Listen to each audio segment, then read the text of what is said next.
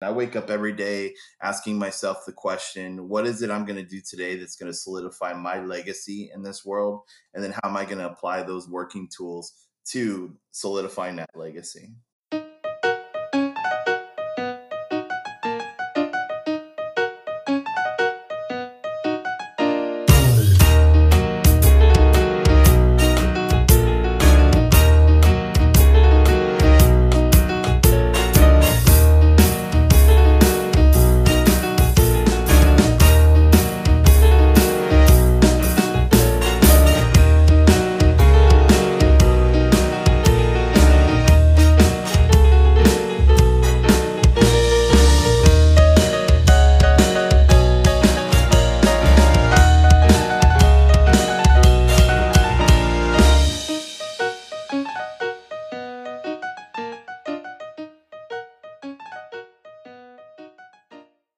Welcome to another episode of the Perfect Ashlar podcast. I'm Chris Galloway, past master of Valley High Lodge 1407 in San Antonio, Texas. Hello, and I'm John Hudson, currently junior deacon at Valley High Lodge, number 1407 in San Antonio, Texas.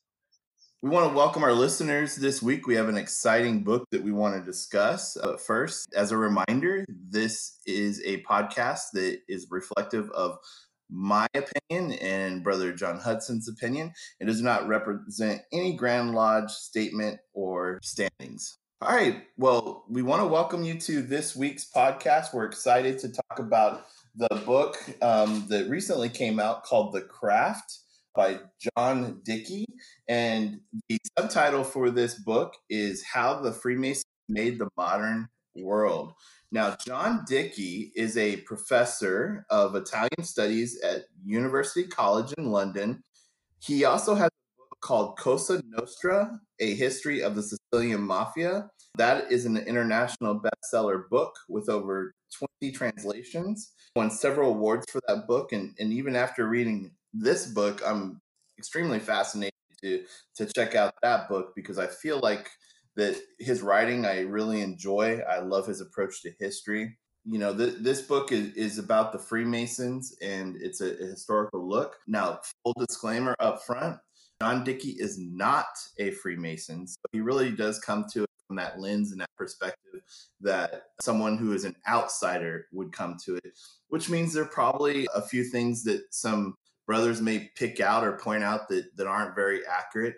But overall, to me, this was a well-written book that takes deep dive into the history of the Freemasons, some of the positives and even some of the negatives. So what did you think, Brother Hudson? Yeah, I agree, Brother Galloway. It really dives into the history and from the very beginning of Freemasonry till current day. I was hit right away just in the first couple of chapters where the author shares a lot of our rituals. So Yeah. I would recommend in this book, as a master mason, it really helped me, kind of expound. And I actually learned quite a bit from book about the history of Freemasonry.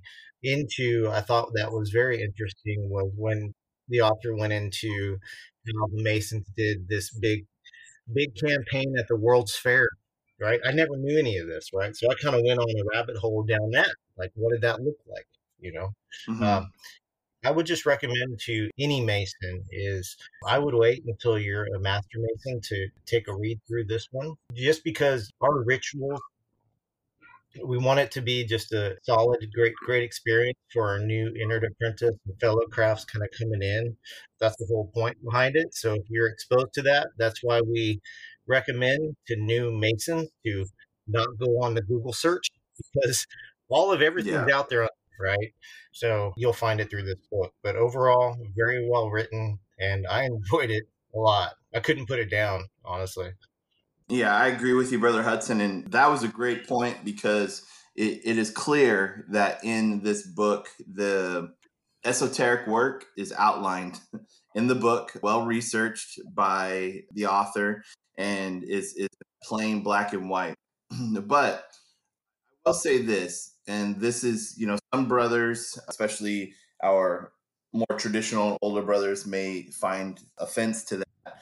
But perspective of he outlines that work in a chapter where he really talks about the conspiracy of Freemasonry and the conspiracy theorists, and also the anti-Masonic movement from the religious perspective. And he goes into the history of some of the unfortunate tortures and executions that our brothers went through because of the idea that Masonry was this horrible enemy of religion.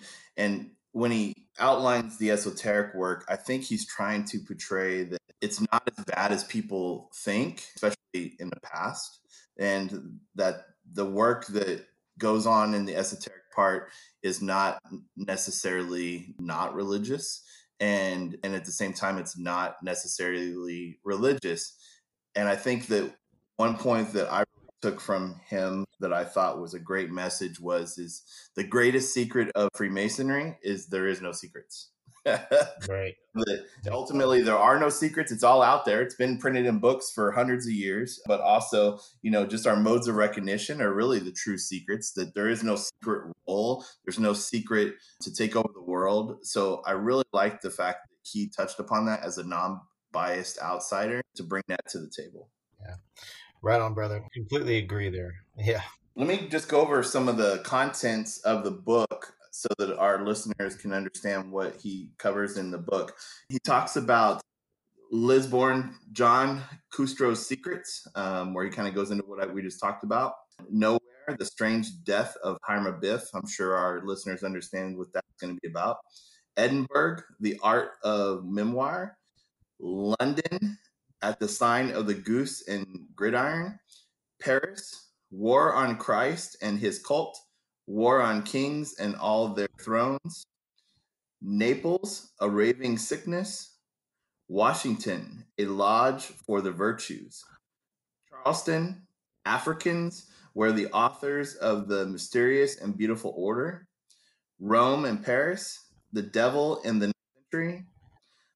Allahabad, mother lodges of the empire. Hamburg, Rome, roasting the bed-ragged chickens. Munich, the beer hall strategy. Salmonac, hyena and concubines. New York, a golden American century closes. Eros, the man who would be puppet master. And legacies. I really like the deep dive into history, especially the stuff about Mussolini, about the Nazis and Hitler and his campaign against the Freemasons. I think it's fascinating the way he talks about. Yeah, and I would say too, just to add to that, the author really highlights how extremist groups who have taken some pillars of masonry and have really used that in a negative way, right? And he really highlights that and shows that. I didn't know, as much till I read this book, and it did kind of just stun me how something so good that Freemasonry highlights, that is at the pillar of Freemasonry, can also be turned into something evil. That's cause to pause, right? I guess what it charged me to do by reading this book is just to continue to, be a Mason in practice each day, every day, just with being mindful of what some conspiracy theories, some misconceptions, just ignorance around the craft, right? This book will help non-Masons kind of understand that. Yeah, I agree. There's a couple things that stood out to me that he touched upon. Me being a history major and former K-12 history teacher, that stood out to me that I was unaware of. For example, one of my favorite movies is the movie Glory, which takes a deep look at the 54th Massachusetts, which is one of the first all African American units during the Civil War. He talks about how and I'll just read it. The bloody assault of Wagner in 1863 made heroes of the men of the 54th Massachusetts, the first African American regiment from the North to fight in the Civil War. Freemasons of the Prince Hall tradition led recruitment for the 54th, and many of its NCOs were Masons. He also talks about Martin Delany, the abolitionist known as the father of Black nationalism, was a prominent Prince Hall Mason. So he even touches upon the Prince Halls in this book, some of the other sects of Freemasonry, which I think is absolutely Yeah, fascinating. completely. Previously, before reading this book, what Brother Thurgood Marshall, did with the NCAACP, right? So, I mean, I kind of went down that Mhm. and just had just a great foundation of how Masonic values is really, they're everywhere.